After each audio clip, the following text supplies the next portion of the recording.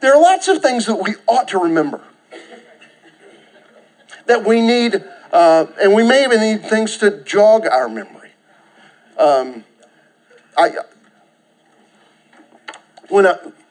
Every year when 9/11 passes, we need our memory jogged. We need to see maybe even some of those hideous images. In this city, certainly, April 19th, we need to be reminded of it. It's a good kind of a reminder to remember the lessons of the past, even painful ones. That those things that can help us to prepare for the future. Well, today's study is going to come from a scripture text that's taken from the time near the conclusion of the Old Testament story.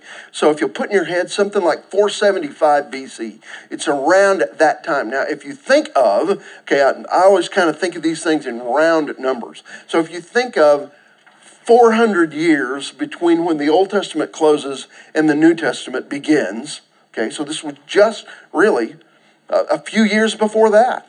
So it's kind of an interesting time in the history of the country. The northern kingdom of Israel had been conquered by the Assyrians in 722. The south, the kingdom of Judah, fell to Babylon in 586. But the time of captivity in Babylon, one writer I read said the time of captivity in Babylon wasn't a captivity period, ending in a period. It actually ended in a comma because most of them got to come back at some point. It was not exactly short-lived, but it certainly wasn't permanent. God disciplined his wayward people, but with the intent to bring them back home. Isaiah, who wrote 150 years or so before that homecoming, prophesied that it would happen. Even gave the name of the ruler, King Cyrus, who was to issue the decree that permitted the captives to do so. It's interesting to me that they're taken captive by the Babylonians and carted off to Babylon, and then King Cyrus, who's a Persian, who kind of had conquered the Babylonians, is the one that makes the decree so they get to come back. Now, there were 3 trips coming back to Judah. So you could say 3 kind of different entourages came back after that decree. The first was in 538. It was led by kind of a somewhat of a king by the name of Zerubbabel. The second group comes back. There were, by the way, 50,000 or so that made that trip back. 800 miles or so, by the way. The second journey came in 458 when Ezra comes back to Judah with fewer than 2,000 people and comes back. So you can read about that story and other things as you read the book of Ezra. The third journey back was in about 440 BC, and it was led by our hero for today, Nehemiah. Nehemiah had an interesting life. Anybody know what his job was if you read the first? He was the cupbearer to King Artaxerxes. I only tell you that because I want you to know that I can pronounce Artaxerxes. He was one of Cyrus's successors, and he was his cupbearer. Now, when we think of the cupbearer, we meet 2 of them in the Old Testament. Anybody remember where the other one is found? In the story of Joseph. Joseph's a cellmate was the cupbearer to Pharaoh, if you remember that. And Joseph interpreted his dream for him, if you remember that story. Now, but you need to think about what a cupbearer is in the context of, certainly of Nehemiah. He was a kind of a high government official, even though Jewish. His job wasn't just to say, come on, the Pepsi's flat. Get the king some new bottle of Pepsi. Sorry, I should have said Coke. I'm sorry. Ellie will never forgive me for that. Pepsi just sounds crazier. So, anyway. Okay, all right. But what he was maybe the most trusted person in the kingdom. Some will describe the relationship of a cupbearer to the king as being an intimate advisor. Not only did he kind of watch out for him, as is indicated with making sure he's not poisoned, but he kind of had the ear of the king because he was with him every day You could argue 3 times a day, tasting his food, tasting his drink, making sure he's not being poisoned. So that's the role that Nehemiah plays. And if you know much about the story, he hears the distressing news that even though the temple has been rebuilt, partially due to the work of Ezra, the walls around the city, the protective walls around the city of Jerusalem, are still laying in shambles. And it just deeply disturbs him. He fears for the lives of his people. He fears for the safety of the temple itself. That actually came almost 100 years after that original return.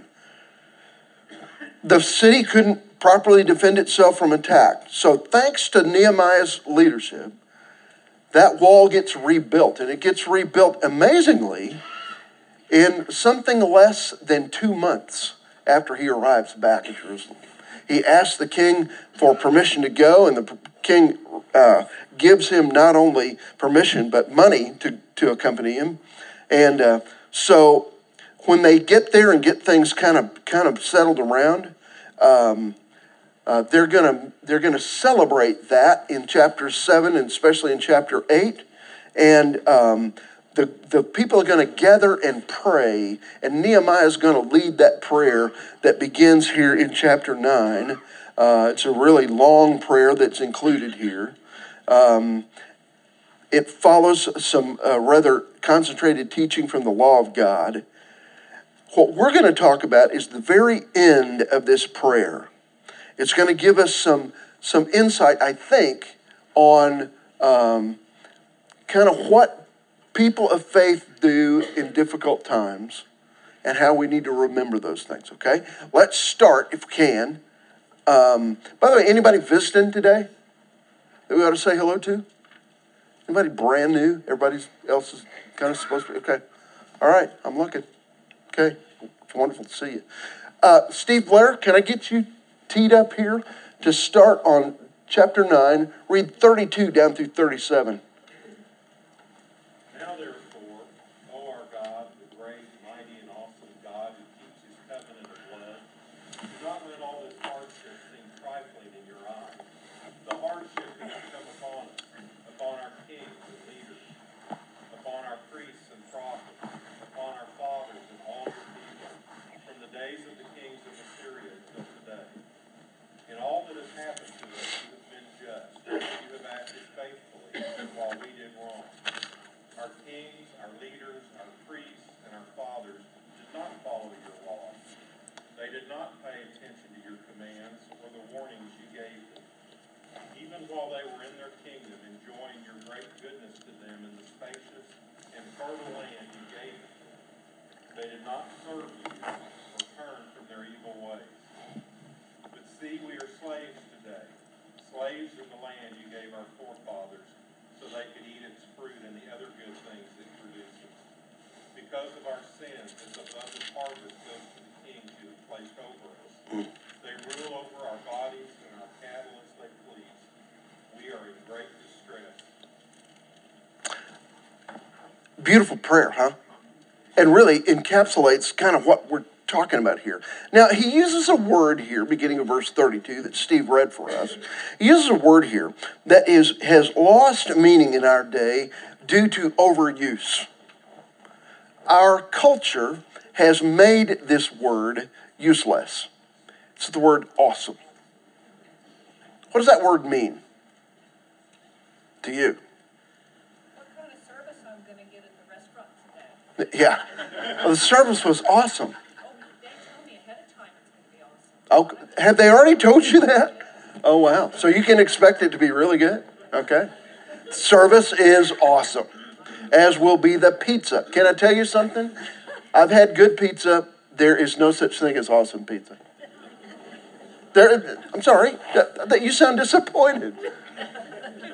The truth is, the word means to drop the jaw. To stand in awe. That kind of limits the use of that a little bit, doesn't it? I think. I think. So when we say, okay, rightfully so, as Nehemiah calls God the awesome God.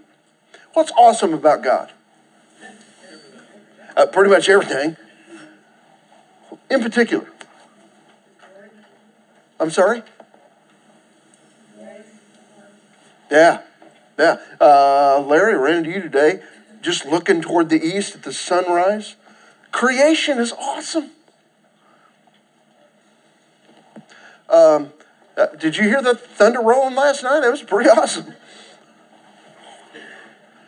You get it?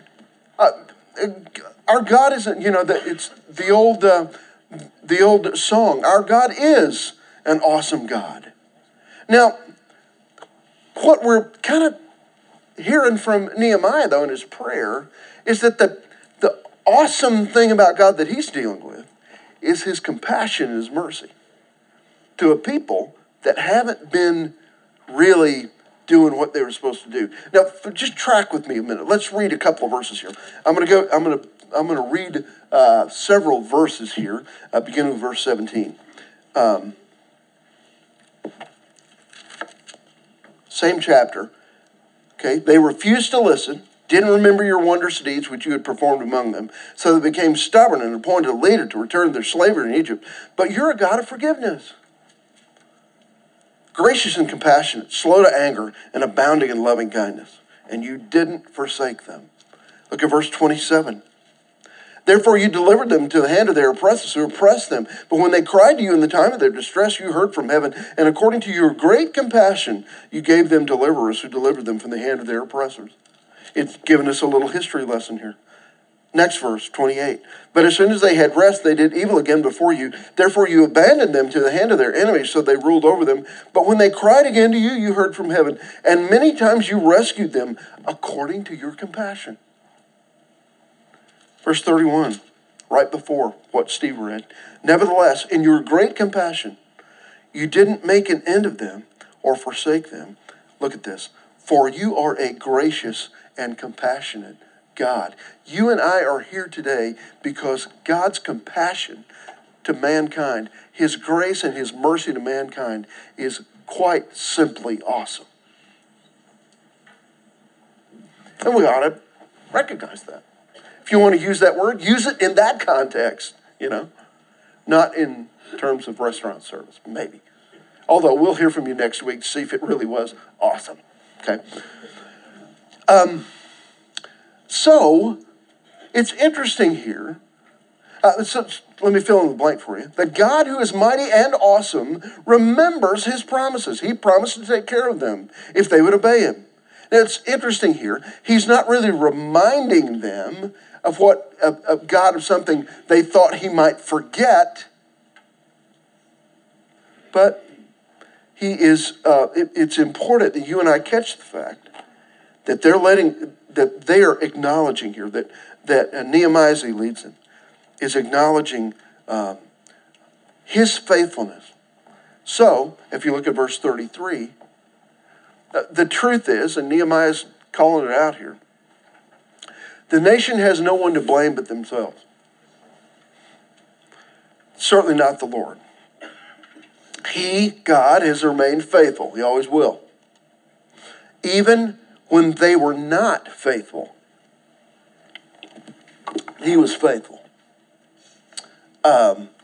Look at this verse's last. Look at verse 33's last word.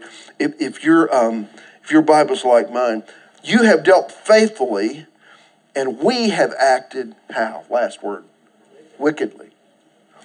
Look at the comparison. 180 degrees difference between how God acted toward them and how they acted toward God. Kind of the case here. All right? So, in verse 34, Nehemiah acknowledges that the nation has received a punishment that they deserve. The truth is, sin always has consequences, doesn't it?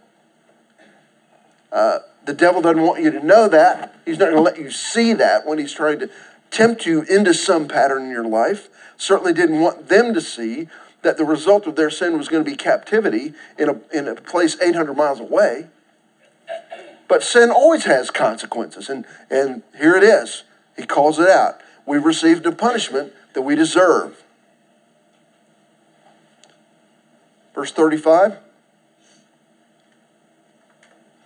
recalls the Lord's promise. Now, would somebody go to Isaiah 30? I want us to have kind of overarching this thing. Isaiah is going to be to the right a little bit. Cindy, would you get that? Isaiah 30:23. It's going to talk a little bit more about kind of this issue that's hanging over us here, about God's promise and how faithful he is to it, and whether or not he delivers. What you and I kind of need to kind of get in our minds, if you've never read this section of history, it's kind of interesting. The section of history we're talking about now encompasses really 3 books in your Bible: Ezra, Nehemiah, and Esther. We're going to look at Esther. We're going to pull a little bit out of Esther in a minute. But all that's kind of around the same period of time. It's toward the end of that section of Israel's history. Now, Cindy, if you would read what Isaiah says from a few years before about the same thing. Isaiah 30:23. He will also send you rain for the seed you sow in the ground, and the food that comes from the land will be rich and plentiful. In that day your cattle will graze in broad meadows. You hear this? It's talking about an expansive area they will occupy, and how their seed is going to grow, their cattle are going to flourish. Now, the question is, did God deliver? Yeah, he did. He did. Very much so. In fact, Isaiah's predicting it, but he's seeing these days coming, and they really did happen here. There's a sense over the people of ingratitude for what God has done. Look again at verse 35 from chapter 9. Our kings, our leaders, our priests, and our fathers have not kept your law. No, have they paid attention to your commandments and your admonitions with which you have admonished them. So the idea here is that in this sense of ingratitude, they didn't live up to their part of the covenant bargain. That's what we have been talking about, is covenants or promises that God made during different seasons of time to his people, and whether or not the people lived up to it. Did God always live up to his part of the bargain? Yes, he did. Did the people? No. And here's another case where he says, the place where I brought you to was abundant, and you still didn't act faithfully. It's kind of the idea. The gift of God had to be received on the giver's terms, not our own terms. Let that soak in for a minute. The gift of God needed to be received on God's terms, on the giver's terms, not on the terms of the receiver. And they wanted to kind of call the shots. So by this time, verse 36, they now have become slaves in what is meant to be their home. That's the result. When they come back, God promised they would come back. Isaiah promised they would come back, even from 150 years or so before it happened. When they came back, they were back home, but as slaves of somebody else. Isn't that interesting? Back home, but now under slavery or under the oppression, and literally having to pay from their produce over to the king of Persia. They become slaves in what was meant to be their home. Now, let's talk here about what verse 37 is going to teach us. This is really important. What is the overriding cause of this distress? Catch it? Rebellion is certainly part of it, yeah. They're kind of kissing cousins, aren't they? Rebellion, disobedience. They had a stiff neck. Yeah, and this wasn't something you go to the chiropractor for. No, you're right. What you've got to understand is, and what they're going to complain about, and what Nehemiah is calling them out for, is their yield went to someone else when they got back. The land was still producing. The cattle were still doing well. But when they harvested it, they gave most of it not to the bank to hold, not to my kids for their future. Most of it went to the Persians. They didn't like that. This is my home, and now I'm enslaved in my home. It was better than being in Babylon, right? But they wouldn't acknowledge until now. And it's interesting, this is not because, according to this verse 37, this is not because those kings, those Persian kings were superior, even though militarily they were. But it wasn't because of that. Then why? Did you catch it really at the beginning of verse 37?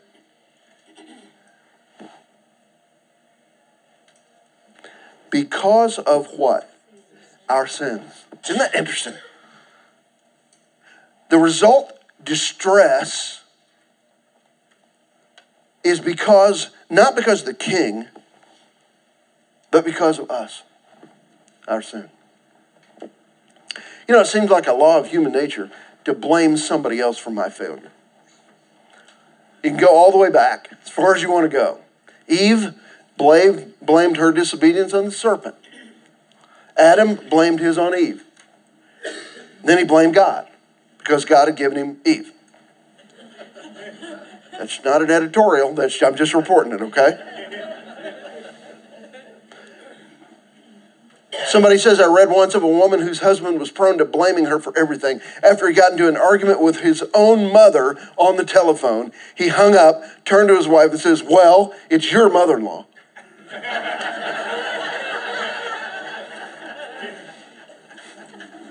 You know?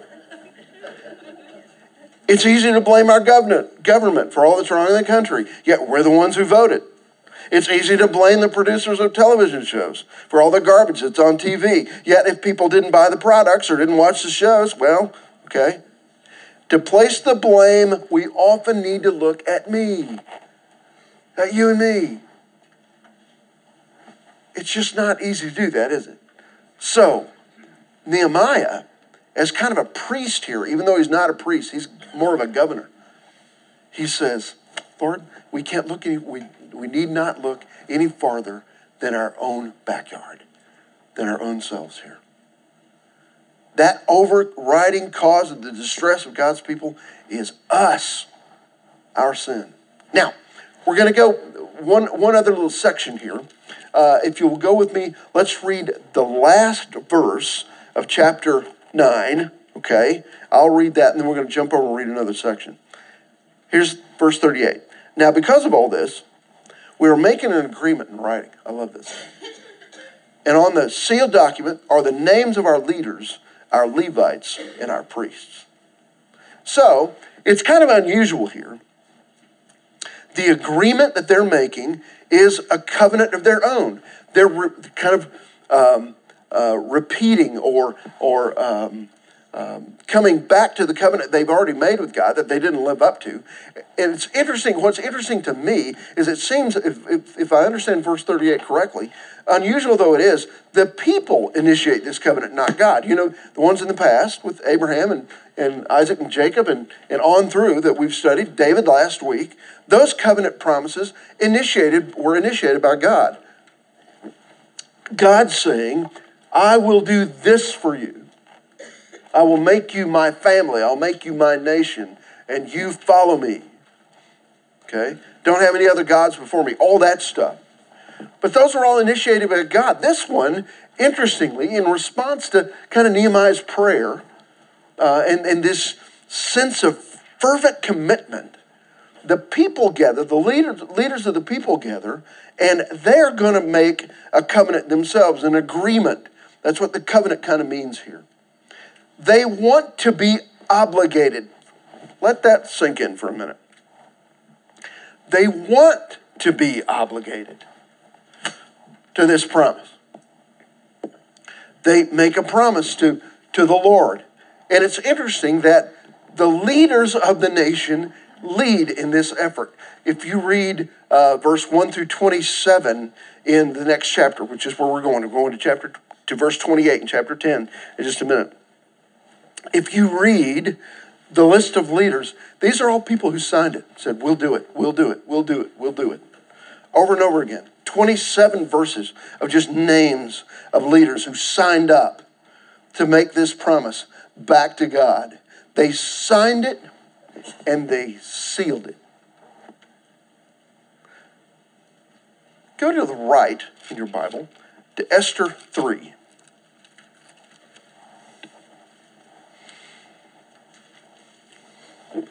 I'll start in verse 10. This is a bad agreement, but you'll get the idea. Haman was a bad guy in the days of Esther. And the king, who was Esther's husband, took his signet ring from his hand and he gave it to Haman. Haman wanted to see the Jews wiped out. He was the enemy of the Jews. You see that in verse 10?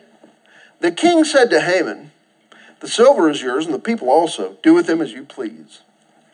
So in verse 12, the king's scribes were summoned, and on the 13th day of the first month, it was written just as Haman had commanded to the king's satraps, to the governors who were over each province, and to the princes of each people, each province according to its script, each people according to its language, being written in the name of King Ahasuerus, and sealed with the king's signet ring. I got one of these when I finished seminary.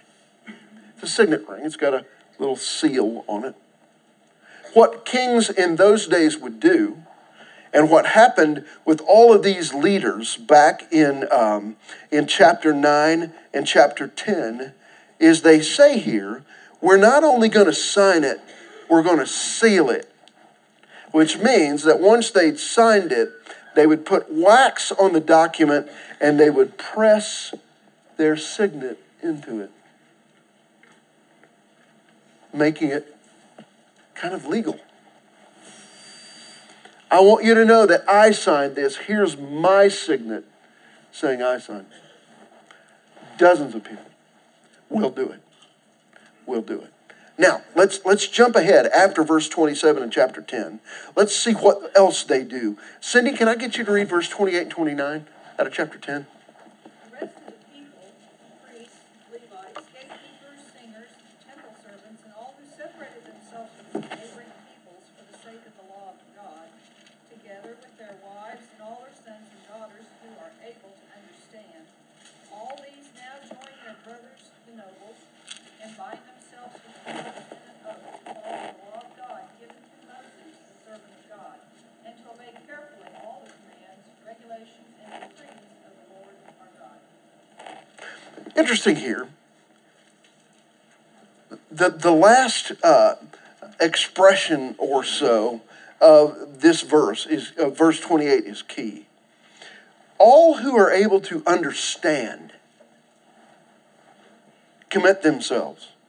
Not just all these leaders, all these government officials, but it says also kind of the preachers and the singers and the custodians and all the people who took care of the temple and took care of the gates and all those things. All those people who were in any kind of service. Literally, the impression is rank and file, person after person after person, family after family after family leader said, we'll sign it too. They didn't have a signet ring. They weren't that important in some ways. But they signed it too. So the idea is, if you look back, in fact, go with me back to chapter 8. They gather and Ezra reads the book of the law to them. I'm going to read from verse 2, chapter 8. Then Ezra the priest brought the law before the assembly of men, women, and all who could listen with understanding. See, there's that idea again. They weren't expected to do something they didn't understand. And on the first day of the 7th month, he read from it before the square, which is in front of the water gate, from early morning till midday, in the presence of men and women those who could understand. And all the people were attentive to the book of the law. He literally read, starting with Genesis, and read through for the morning. And the people who got it, the people who understood it, the people who were, by the way, moved by it because they'd realized they hadn't lived up to it. These are the people that are signing this document saying, we want to be signers on this too. All that are able to understand commit to it. And what they commit themselves to, according to verse 29 that Cindy read a little bit ago, is a very interesting word. You don't hear it very much. The people make a promise to live their lives in holiness. Sounds kind of outdated, doesn't it? They commit themselves to live their lives in holiness. The language here, by the way, that they call curses on themselves. It's interesting. We're going to sign this, and may we be cursed if we don't do it. Those curses, just what you got to catch with it. Don't be over impressed with that word. But the idea is, it's an indication of sincerity. We mean this. We're going to not do life like we used to do it. They vow to live holy. Can we talk about that word for just a minute? I got 5 minutes left. I got some other stuff to talk about, but I want to talk about this for a minute. Is that okay? What do you think of when you think of, okay, I commit myself. If you wrote it and put your signet on it and said, I commit to live my life in holiness, or I commit to live my life as a holy person, what does that mean to you? Man, I got to wear only black and put my hair up in a bun. I would do that, by the way, if I could. Set aside for God. Set aside for God. Okay, that's good. That's a good thought. You've heard about this before. You went to a Nazarene school. I get that. I did do a few things. Yeah, okay. What does it mean to live holy? Walk the walk. Walk the walk. Now, see, I love this because if at first blush I may think, oh, that's unattainable for me. I can't be a holy man. But when Elise says, walk the walk, that I can kind of live with. Not claiming to be something I'm not, but walking the walk. Not just talking the talk. Somebody else, what does it mean to live holy? I'm curious what your thoughts are. The choices you make each day should first go to God. First, how we display God, have we made this choice? My daily choices, all day long, are made from godly principles, not just what I want to do. And that comes, by the way, I don't have to say, okay, God, I make all my choices today for you. It happens one choice at a time. Really. That's why it's so important to be with Him every day. Did you know it's quite possible? If you desire to live close to Jesus, it's quite possible, I believe, for you to begin to look like Him, to walk like Him, to talk like Him. I think He died really for that principle, so that He could place His Holy Spirit within you. Walter, you and I were talking about it earlier, about a person who really doesn't have the Holy Spirit in leadership over their lives, and how wouldn't you be scared to live this day without the Holy Spirit alive inside you? He has given us that so that we can walk the walk. Live this kind of a holy life. Now, let me kind of close this out. I hesitate to use this word, but I want to use it anyway. To live holy is to live different. And I don't mean weird, although if you follow me around, you'll say, this guy is really weird. But to live holy is to live differently. Not like everybody else around you. And to live in such a way, to walk the walk in such a way that people will notice, not so that they can aggrandize you, not so that they can write books about you, but so that they will notice God. Had a dinner Friday night with a little family that we're just trying to rub up against. And we desperately love them. But they're far from God. And they have little children. I just want them to know there's a difference. You know? I just want them to know there's a difference. I think you do too. Now, it's interesting, as kind of the concluding question here. What would you say was Nehemiah's greatest characteristic? Well, many would say that Nehemiah's greatest characteristic was prayer. If you begin to read his story in chapter 1, you'll realize that when he recognizes that the walls of the city are torn down, when he realizes that, he doesn't go immediately to the king. He starts in tears going to God. He's in tears before the Lord, pouring his heart out. He starts there. Many would say the key to Nehemiah's holiness, the key to Nehemiah's leadership was prayer. Here's what Oswald Chambers said. Prayer does not fit us for greater work. Prayer is the greater work. Can I say that again? Prayer does not fit us for the greater work. Prayer is the greater work. I just want to ask, are you talking to him?